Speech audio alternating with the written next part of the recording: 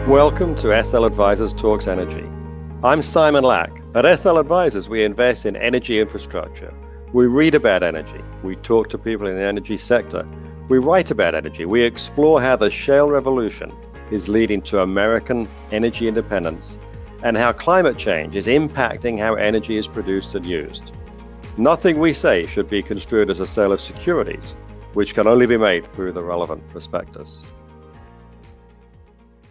In this week's podcast, I'm going to discuss the Dakota Access Pipeline.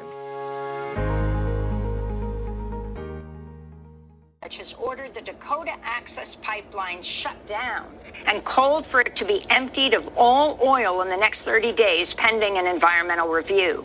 U.S. District Court Judge James Boasberg issued the decision on Monday, saying the U.S. Army Corps of Engineers violated environmental law when it granted a permit for the pipeline without an extensive environmental assessment.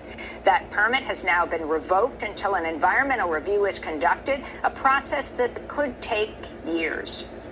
The Dakota Access Pipeline runs from North Dakota to Illinois. It's been built to transport crude oil from the Bakken Shale.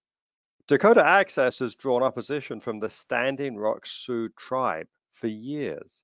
They don't like that it's too close to their land and passes under a lake where they're worried any leak could contaminate their drinking water. It's easy to find support for pipeline opposition. There are always opponents of just about any construction project. You don't often get protests in favor of building things. The beneficiaries tend to be numerous and their benefits diffused among many people. In this case, the Dakota Access Pipeline will help get crude oil to consumers.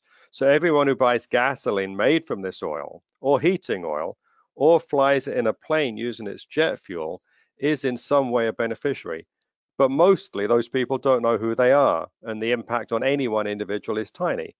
But that is how capitalism works. The media coverage is all focused on the opposition to the pipeline. Local people are going up against a big, greedy corporation. An Energy Transfer, who built the pipeline, will not draw much sympathy. CEO Kelsey Warren has dealt dishonestly with his own shareholders, as we have documented on our blog. But even though Kelsey's fan club is fairly small and exclusive, the way this is playing out is wrong. Earlier in the week, a federal judge ruled that the government was at fault when they allowed the project to proceed. The Army Corps of Engineers, who are responsible for assessing the environmental impact of projects like this, issued an environmental assessment and said it could go ahead. The Standing Rock tribe sued because they believe that by law, an environmental impact study was needed. This is a more in-depth review than an assessment. The judge agreed. That may be so, but the pipeline is now finished and operational. The judge went on to direct that the pipeline be shut down and emptied of crude oil. Today, we spoke with Standing Rock's Water Resources Director, who says the 30-day shutdown was their recommendation. That recommendation was by the Standing Rock Sioux tribe. We recommended 30-day shutdown. We didn't recommend overnight. We didn't recommend it's 48 hours because to ramp down 500,000 barrels a day, to ramp it down takes days to do it.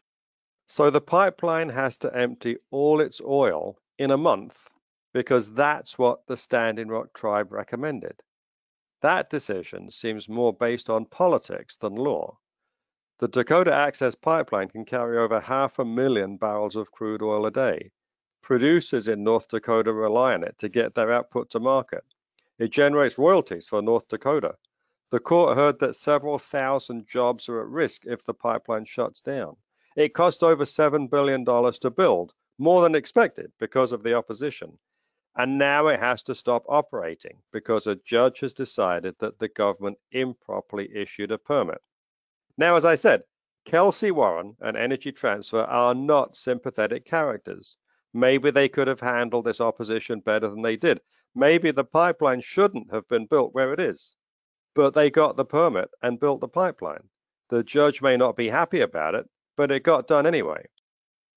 If the government issued the permit incorrectly, how does that justify shutting it down? In fact, How is anyone supposed to build anything if a court can find that the government was wrong to approve it, and so whatever you've built can't be used? It seems that Energy Transfer needed to question the permit they got. Maybe they were supposed to request a more thorough environmental impact statement that the judge wants, even though the government doesn't think they need one. It'll take at least a year to produce one, and probably longer. Those are burial sites up on that hill. They are in our land. We asked them to back off, darling. They come back. They are not to be on that land. Our ancestors are on that land. Our people have come together. We're here for prayer. We're here to stop this with prayer. But they are pushing.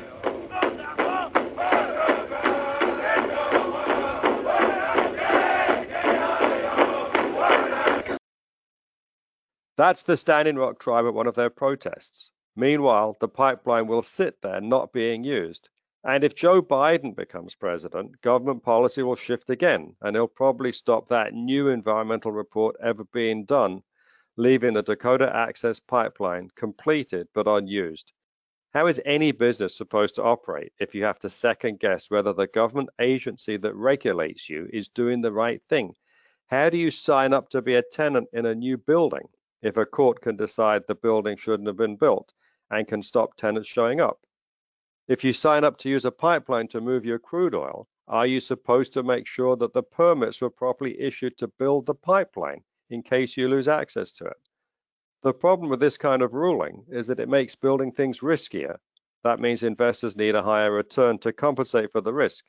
It makes things more expensive, and it means some projects won't get done, even though they could be beneficial. Many people may think fewer new pipelines is a good thing.